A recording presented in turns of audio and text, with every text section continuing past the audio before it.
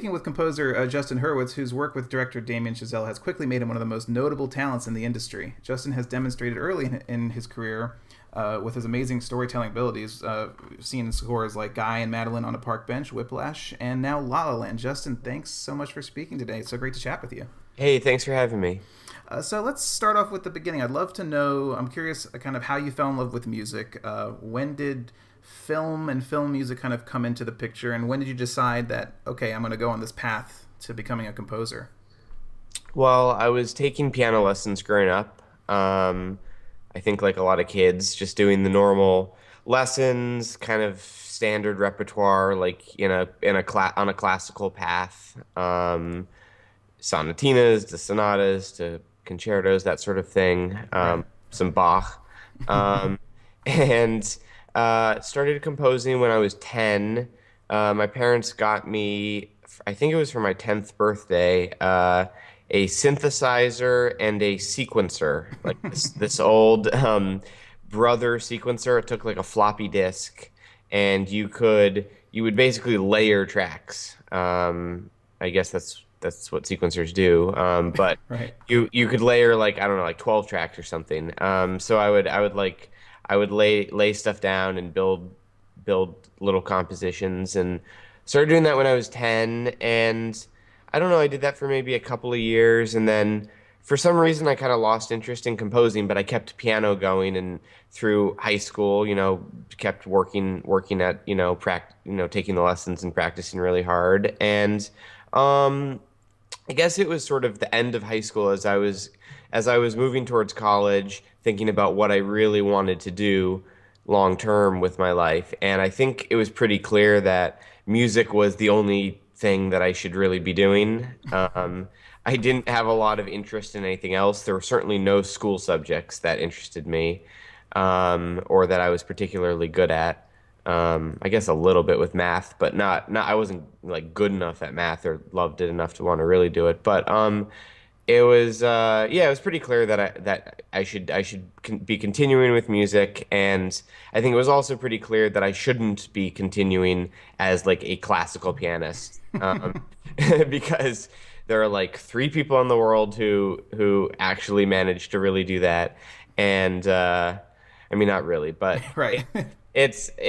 also I just didn't love it enough. It was a very solitary lifestyle, like sitting at the piano practicing the classical music. It was just something that like it was I'm so glad I had that background and it got me through high school, but it's not something that I wanted to spend my life doing or was good enough to really pursue that for real. So, I started thinking about composing again. I hadn't done it in a little while, but I just started thinking about it. And yeah, film music was interesting to me because like a lot of the I felt like a lot of the best music, or a lot of the music that affected me the most, that was being composed, nowadays, that was being composed, currently, at least back then when I was having these thoughts, was film music. I remember loving, John Williams scores, and growing up, Right. um, and other musicals like the Alan Menken, Howard Ashman musicals from the '90s, and Wizard of Oz, and I don't know. I was just I kind of there was a lot of film music that I really loved, and I started thinking maybe I could do that. So yeah, around the time I started college, I started immediately studying music. I knew I wanted to study composition, theory, orchestration, all of that. And I started thinking, well, maybe film can be the place to put the music I do. Right. And you met Damien in college as well, right? Is that correct? Or Yeah, we met the first week of freshman year. Um, we started a band together with a few of our friends, and we took it way too seriously for about a year. We tried to become rock stars. Um, didn't work out for me and Damien, at least. Really weird story. We quit sophomore year, and then the band went on. The other guys went on without us, and actually did get a record deal. Senior year of college, they were still going with the band. Damien and I, meanwhile, were busy making Guy and Madeline on a park bench and thinking about films. The other guys in the band kept going with the band. In senior year, they sparked this bidding war between all the major labels. Wow. Kanye West offered them the first deal. Pharrell offered them a deal at Interscope, and they were getting flown off every weekend to be courted by these moguls and these labels, and and Damien and I were like, did we blow it? Like, was this the chance to make it? Because when you're in college, you have no idea if what you're working on is ever going to pan out. Right. And our former bandmates were like, getting jetted around, coming back with like thousands of dollars of free clothes, like getting these huge record deals thrown at them by these moguls, and we were like, wow, like we should have stayed in the band. The as it the movie stuff has worked out, and the band stuff worked out for those guys, and those guys are now actually doing really interesting things, and one of them has a solo deal, and they're still actually really good friends with us, better friends than they were at that time. What's the band name? It was Chester French. Oh wow, okay. So yeah, they put out a couple of records, and they did really well, and now, like I said, they're doing really cool, interesting things and still making music. But yeah, it was a really weird time because college is such an uncertain time, and it seemed like kind of the dream, what we had been trying so hard to happen freshman year when we were in this band finally happened to them senior year, and Right. it was a very weird time. But so yeah, Damien and I started making this little feature film musical, Guy and Madeline on a Park Bench, and that's kind of what we threw ourselves into for the second half of college. And that's sort of what our relationship revolved around. We were just both kind of really committed to it, and we spent a number of years making it. Wow. But it's also interesting because you did kind of venture into writing a little bit, right? You worked on The League and even an episode of Simpsons. Is that right? Yeah, so senior year of college, I joined this humor magazine called The Lampoon, Mm-hmm. and it was like the only extracurricular I had in all of college. I would basically just my college experience was sitting in my room playing my keyboard. I had a Fender Rhodes in my room.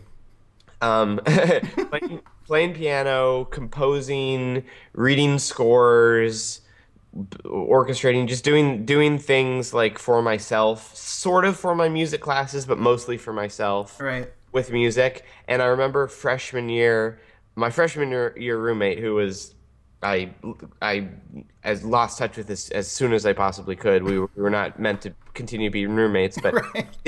he did say to me, he was like, "You need to get involved in something. Like you need to find something to do." And I was like, "I don't really want to do anything. I just want to kind of do music." And he's like, "Okay, well, like find something to do with music." And I didn't really find anything until Damien and I started making this movie.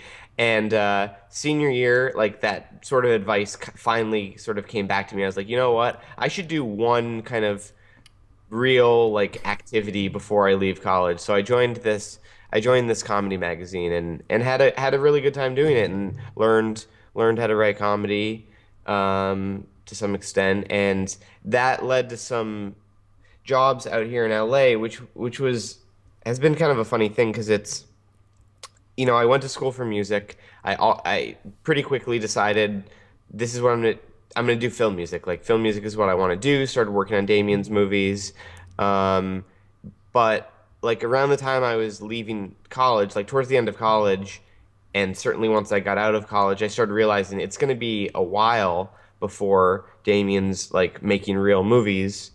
And Right. I'm actually it's gonna be a while before this is a viable career. Um, and I had met some other filmmakers from school, and I'm not that many because I'm not that social and I don't really go out. But the couple of people I'd met, I don't know, we didn't really seem to click creatively, so I didn't really have other people to work with. Right. Um, and I got to LA and I don't party. I was not like going out and meeting a lot of people and finding a lot of opportunities. So I was like, well, what can I do, for the next year or two until Damien and I we were finishing up Guy and Madeline, but none of us were getting paid to do it. So like, what can I do to pay my bills? What can I do to just with some of my time until, Damien is making the, real movies that are like actually employing me. Yeah. So I started like selling jokes and ideas to shows like Curb Your Enthusiasm and The League. And then that led to like actually writing scripts for The League and getting to write a freelance episode for The Simpsons. And that was so much fun and like a great thing to do with my first few years in LA. And I'm very grateful that that some of the people who produce those shows were open to my ideas, and I realize it's kind of crazy that like I do film music and that I still had the opportunity to do that. Right. Uh, Yeah, the one field that doesn't pay, you actually manage to get paid in another field that doesn't really pay, you know? I know. It's like I don't want to sound like ungrateful to like Right.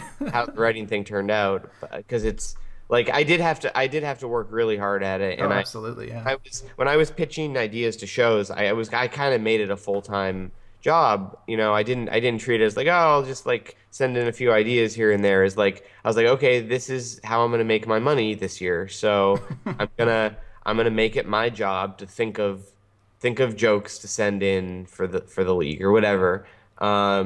So it was a really nice way to use it was also a really nice way to use a different side of my brain while I was still, because we were always working on Guy and Madeline, Right. and that kind of never stopped until 2010, until we got it put into the festivals, 2009 and 2010. And then there was a little break between that and La La Land, which we actually developed before Whiplash. um, but whenever I was doing, I was spending a lot of time doing music still with Damien, and it was just cool to use a different side of my brain and be like, all right, for like 6 hours today, I'm just gonna turn the music off and I'm gonna think of like, dirty jokes to pitch. So, what's harder, writing score or writing dialogue? Uh, I mean, they're hard in different ways. For me, dialogue, just because I'm not suited for it. Like it's not what my real ability is. Yeah, yeah. Particularly dialogue, actually. Right. It's funny that you mentioned dialogue, because the shows that I've sort of gravitated towards are shows like The League and Curb Your Enthusiasm that don't really have written dialogue. Yeah, it's more improv, right? It's improv, and the job you do when you're pitching to them is you're coming up with like situational stuff. Yeah. You're coming up with story basically, and story ideas. And those are the shows that I kind of excelled at, because I'm particularly not good at dialogue and with with language in some ways. So, but I could come up with like, story ideas. So, yeah, dialogue is very hard for me. I think just like the writing stuff in general, I worked hard at it when I was at the Lampoon. I learned some rules of, comedy writing. It's not like I haven't worked hard at it, but it doesn't come as naturally to me as music. I feel like music is really, in a lot of ways, my native language. That sounds like pretentious or whatever, but Right. It's my I native language. But no, but it's true. I mean, and you can see just, I yeah. mean, just from seeing your work and everything, it's definitely you have a talent, and the way you connect, I think the way you work with Damien, I think, is a big part of it as well. I mean, you guys are fantastic together. Thank you. I want to talk a little bit La La Land a bit. So you worked, you talked. I mean, you worked on Guy and Madeline, and that was your kind of first feature with Damien. And so, what did you learn from that you kind of rolled over into La La Land? Did you kind of learn some lessons? Did you like make mistakes there and kind of realize like, okay, this is something that we can build off of? Yeah, I made so many mistakes. Continued to make mistakes on everything I've done, including La La Land. But yeah, I mean, so many mistakes on Guy and Madeline, just because it was the first thing that either of us did. It's the first movie I scored. Period. Because we sort of very ambitiously jumped into making a feature film sophomore year. I didn't do a short. He had done some shorts, I guess, before then. Right. But this was my first film scoring thing, and it took us years, because we were kind of putting it together very slowly. Um, but it was still, it's still a feature film nevertheless, and yeah, just lots of, um, I mean, I think some things we kind of locked in and haven't changed at all, like our process and workflow and the way I sit at the piano working on melodies forever Mm. before I ever get to arranging anything or orchestrating anything. So like some of our like we kind of figured out a system in some ways that works for us. Um, but I mean, like orchestrating for starters, I made so many mistakes. It was the first thing I ever orchestrated that was ever played. Guy and Madeline on a park bench. I, Yeah. I I'd been doing some independent studies in orchestration. There was one class at school, or like a proper orchestration class where you could orchestrate, and then the school orchestra would play it. And for some reason, I didn't do that class. I think it conflicted with my schedule somehow, so I didn't do it. I really should have done it because that seems like the best opportunity to keep writing things played and seeing what works and you know that hands-on experience. Instead, I did like independent studies where I would just orchestrate on the page. It was all longhand. We weren't allowed to use any software in college, so I'd orchestrate, you know, these pretty wide things on the page, and I would come in and sit with the professor, and he'd be like, he'd just be like, "This sucks. This sucks. This sucks. This is not inventive enough. This is not colorful enough. Why don't you be more of a painter? Why don't you be more of this? Why don't you be more of that?" And like, they were pretty hard on me. I did two different independent studies, 2 different semesters, but I learned a lot from those. And I think the biggest thing for me was also just reading through scores, like reading through Ravel and Rimsky-Korsakov and Stravinsky um, and Leonard Bernstein's West Side Story score and Right. just anything's a few other film ones as well. I managed to get from the school library. Um, they had like a really great music library at school, so like I was able to read through a lot of scores and like soak in a lot of textures and how do they look on the page, and then I would sit down at the piano and I would sort of figure out the voicings. Oh, so that's what the horns are doing. Oh, that's how they're using the bassoon. That's interesting. So yeah, reading scores and then doing it on the page were really how I started learning. But again, Guy and Madeline on a Park Bench was the first time that I orchestrated, and that was a wide score too. That was like an 85 piece orchestra. So I orchestrated for an 85 piece orchestra, having never heard my orchestrations ever get played, and then went to Bratislava and had 4 hours with the Bratislava Symphony to record all the songs and score. Wow. So like two takes, occasionally 3 takes of everything. First take is sight reading. Second take, sometimes you just have to keep it and move on. And yeah, it was the first time I'd heard anything played.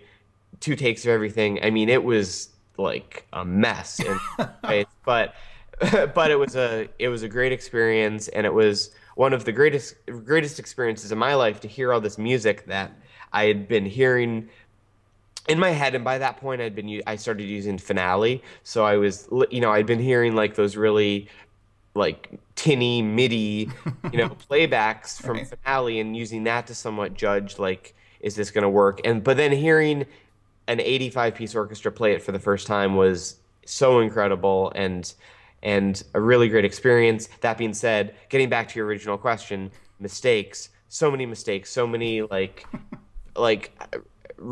some range problems, not too many because I'd been like studying, I'd been reading the textbooks, and I sort of knew what the instruments ranges are, but lots of like just practical mistakes. Like, yes, a an oboe technically can hit that note, but you shouldn't do that. Or like breathing problems. Like I just things I hadn't been like, oh yeah, that's going to be impossible to breathe, or that like um Wow. Yeah. I mean, that score was really like a crash course for me. And, I obviously continued to learn things.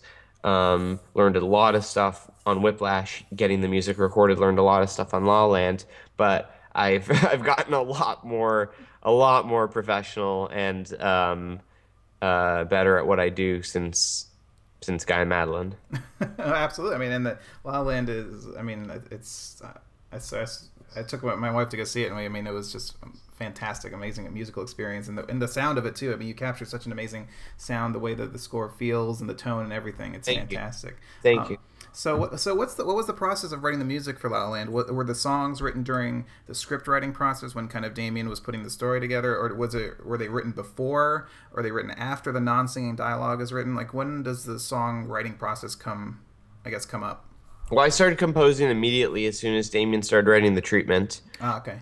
And yeah, actually, the first piece of music I composed was the main theme of the movie, which is that instrumental theme we call Mia and Sebastian's theme. It's the one that he plays at the piano when she kind of walks into his restaurant and falls in love with him, and then that keeps coming back in the score. And Damien wanted me starting there. The treatment had all these moments in it, you know, so many of the moments that are now in the movie. There's going to be a song on the freeway. There's going to be a gravity-free dance in the planetarium. There's going to be a song with the roommates. There's going to be, you know, Right. all the fantasy, the huge sort of fantasy sequence at the end. It was all in the treatment and then in the script. And some of those moments were songs. Some of those moments were like big pieces of score that he put in the script because they were, you know, they were important. But he wanted me starting with the main theme. So I started there, and then that took a very long time to find. You know, like all of the melodies in the movie, I spent a very, very long time at the piano and many, many, many piano demos before I crack it. And then and then from there we just started moving on to other themes and melodies, and we thought of it sometimes as, you know, sometimes as themes that we knew we were going to use both as song and use elsewhere, like in the fantasy sequence. Sometimes I was coming up with just, you know, kind of score material that we knew we were going to use. Sometimes it was melodies that we would use as both. Right. But it was all like melody first. We thought of it as melody first. Let's find some hopefully unforgettable melodies, and then we'll structure them into songs. Like, let's just think of it as, yeah, melody is so important to me and Damien, and the idea of like people humming something as they leave the theater. Obviously, the main theme, the Me and Sebastian's theme that I worked on first, was a big part of what we wanted people to remember. But we wanted people to hum or whistle like other things. You know, the melody that became City of Stars, the melody that became, you know, like the part of that roommate song. Right. That was a very important melody, and I cracked it kind of as its own thing before we put it in the song, because we knew we were going to use it in other places as well, and it was just something we wanted to use as kind of a motif in the movie. So, yeah, it's just I started working on these themes, and once Damien and I felt like, okay, wow, now that's a great melody, then we started talking about, now how do we structure that one into a song. So for City of Stars, for example, I had a piano demo of the melody, and then we started talking about, okay, like, is this a verse? Is this a chorus? How does it develop? So like, here, I'm actually at my piano, is, you Oh, know. sweet.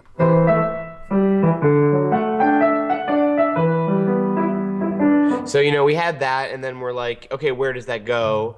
And then we started talking about, should there be, like, for the song version, should there be like a bridge section? Or should there be a chorus section? You know, I started working on more ideas until I, you know, figured out that, you know,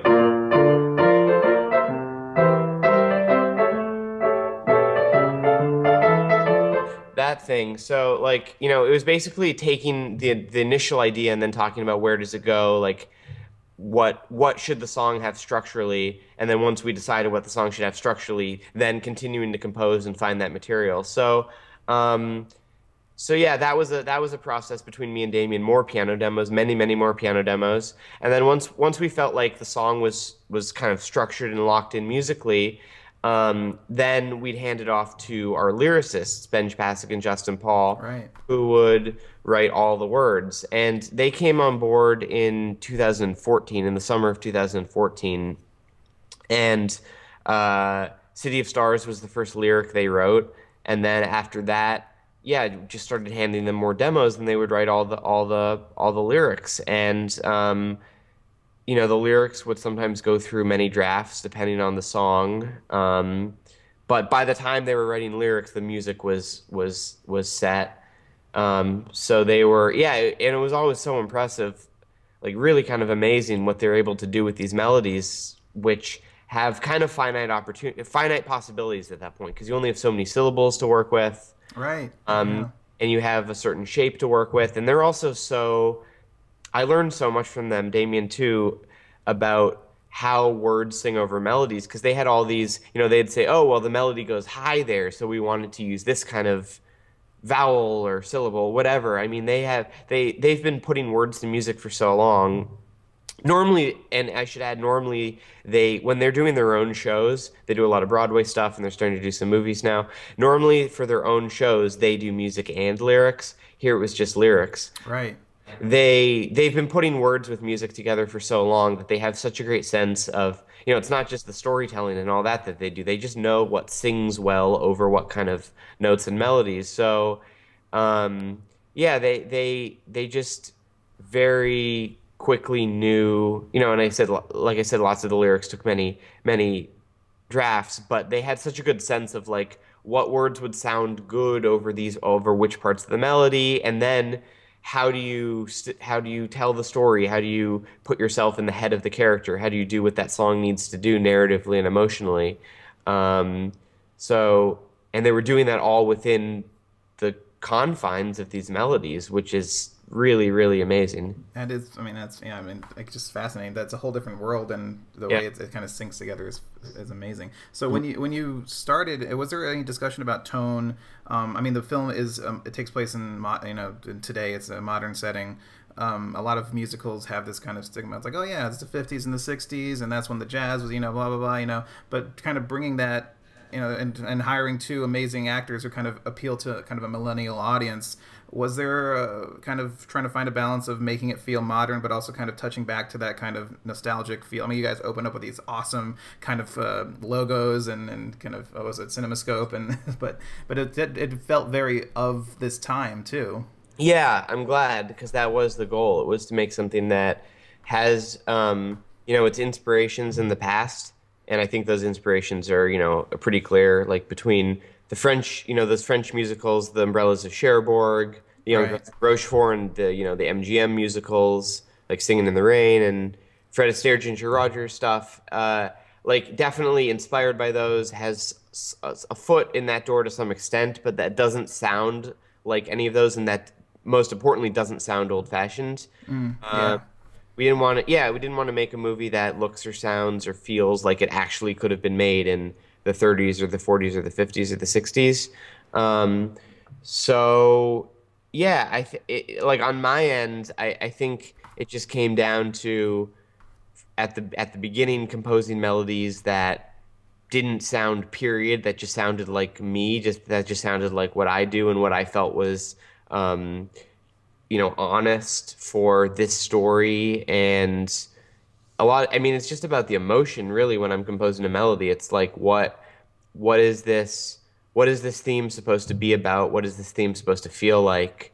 With the melody that became City of Stars, Damien and I called it, kind of the yearning, the yearning theme for a little while. So we talk about words like that, like emotional uh, clues to like what they should be, and that's a lot of what I'm going off of. So I'm not thinking like, when I'm sitting at the piano, I'm not thinking like, does this sound like a Fred Astaire melody? I'm thinking about Right. what Right. does the movie need? What does this scene need? What does the story need? And going from there, and then the orchestration is a big part of it too, because that's where so much of the flavor and I feel like that's where it could have tipped more towards the past in the arrangements. And I would say A Lovely Night is the only one where I was kind of willfully trying to sound more old-fashioned. Ah. Uh, I was kind of, that was more of like a wink to Fred Astaire, Ginger Rogers, and there's still like it gets kind of eccentric, especially in the dance section. So it's not like totally classic sounding, but the most the most kind of like classic pastiche sounding, I would say, in the movie. Um, in terms of how I orchestrated that song. Everything else, I was really just trying to like okay, so for like the first two numbers for Another Day of Sun and Someone in the Crowd, I was just trying to like be fun and have fun with it and you know, pack in textures and counter melodies and things that I don't know, that sounded fun to me and that you know, I wasn't, yeah, like I said, I wasn't, there were big band elements, but I wasn't using them very traditionally. I was kind Right. of using them just to kind of like, um, I don't know, to color stuff and punctuate stuff and there, I don't know, a lot of the voicings, a lot of the textures and counter melodies that I was using those traditional elements like a big band for in Another Day of Sun, or using the strings for, yeah, almost kind of like pop textures. Yeah, yeah, for sure. Like I was thinking when I was doing Another Day of Sun, I was almost thinking like orchestral pop, more than I was thinking, um, you know, classic musical. Well, it made sense for the scene too because everyone's sitting kind of in their cars, and it's kind of you imagine what you'd be sitting stuck in traffic on the 110, Yeah, yeah, what you'd be listening to on the radio, and kind of evolve that into yeah, that scene. That was really awesome. totally. And then something like Audition, The Fools Who Dream, you know, Emma's big number at the end. That I think compositionally, orchestrationally, that's like really one of my favorite things in the movie because I felt like I had no real models in mind when I was composing it. I wasn't thinking about any like you know, oh this should sound like this.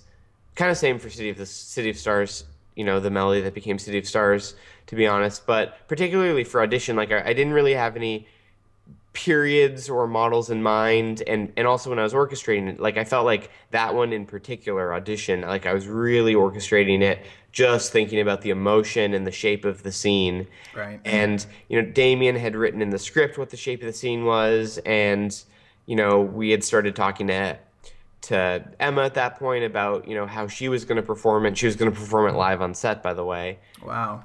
and it was performed live on set. And yeah, just thinking about like the emotional contour of that scene, and that's where that orchestration came from. So, like, I think if you're coming from that place, your work, you know, will hopefully sound like it belongs just to this movie, and um, I don't know, hopefully timeless in some way, just because you know, if you're composing for emotion, emotions are timeless. Like people have felt you know, some of these things forever, and they do today, and they did 100 years ago. So, um, if you're composing for human emotion, then it's like it shouldn't sound like 30s or 50s. It should just sound like you know, emotional scoring, really. Right. Um, Absolutely. and that's certainly true with the underscore as well. Like, you know, one of my favorite parts of the process was actually scoring the movie in post production, and I was just that was a very long process for me because we didn't have temp music, so I was scoring for about 8 months while they were cutting the movie, Wow. and yeah, I was just getting everyday scenes from them. I had an office next to the editing room, and I was there full time whenever they were there, and they were just giving me scenes, and I was just looking at like what the actors were doing and what the colors were on screen and what the camera was doing, and I think it helped me too because you know such like you know rich performances from the actors, but also like aesthetically, it was Damien had already made this movie so much of its own thing, like the colors, the production design from David Waska, the cinematography from Lena Sandgren, like what was on screen was already kind of its own, you know, like concoction Right. that you know when you're scoring it, like your job is looking at the picture and seeing like what's going on and what it feels like, and it was already such an interesting, you know, combination of colors and tones, and that I think that made it easier for me to come up with something that hopefully sounded like it, you know, like its own thing and like it belonged to this movie because it was aesthetically so unique already. And you guys succeeded. I mean, from the long takes and the just the acting and the score and the music. I mean, it was really a unique experience, and it's I mean, it's one of my favorites of the year. I mean, I'm gonna remember this for a long time. Thank you. To wrap up everything, we've talked about your music and everything you do in your work, but what do you like to do on your free time? Not with music? I mean, what do you do to refresh creatively? What's kind of like the Justin Hurwitz thing to, do you go traveling? Do you hike? I mean, what do you do outside of music? I don't travel or hike as much as I maybe should. That has been a problem in relationships. People saying you need to do things like that. Um, I I go to a lot of movies. I live like a block from the ArcLight, so Perfect. I'm I there all the time. yeah, I go to so many movies. Not this past year because I was working so hard. Unfortunately, it was a weird year for me. But I'm trying to catch up now during the holidays, trying to see all the movies. I actually like most years during the holidays I see movies 2 or 3 times at the ArcLight. Like movies that really speak to me, I go see a third time in the movie theater. Um, I I don't know. I play piano sometimes just by myself. I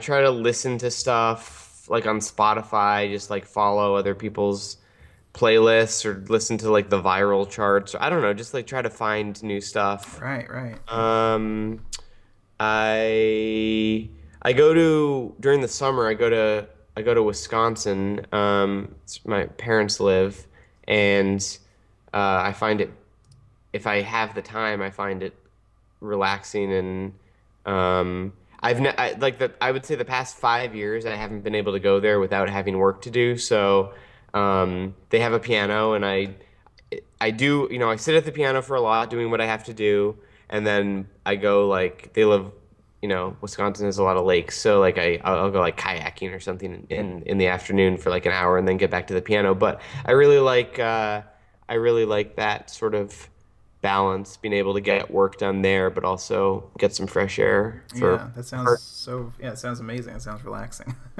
Yeah, so I try to get there during the summer when I can, even if I'm working. I don't know. All right, so to finish up, might be a hard question, but besides La La Land, what is your favorite musical? Favorite musical? I would have to say The Umbrellas of Cherbourg. Oh, perfect, awesome.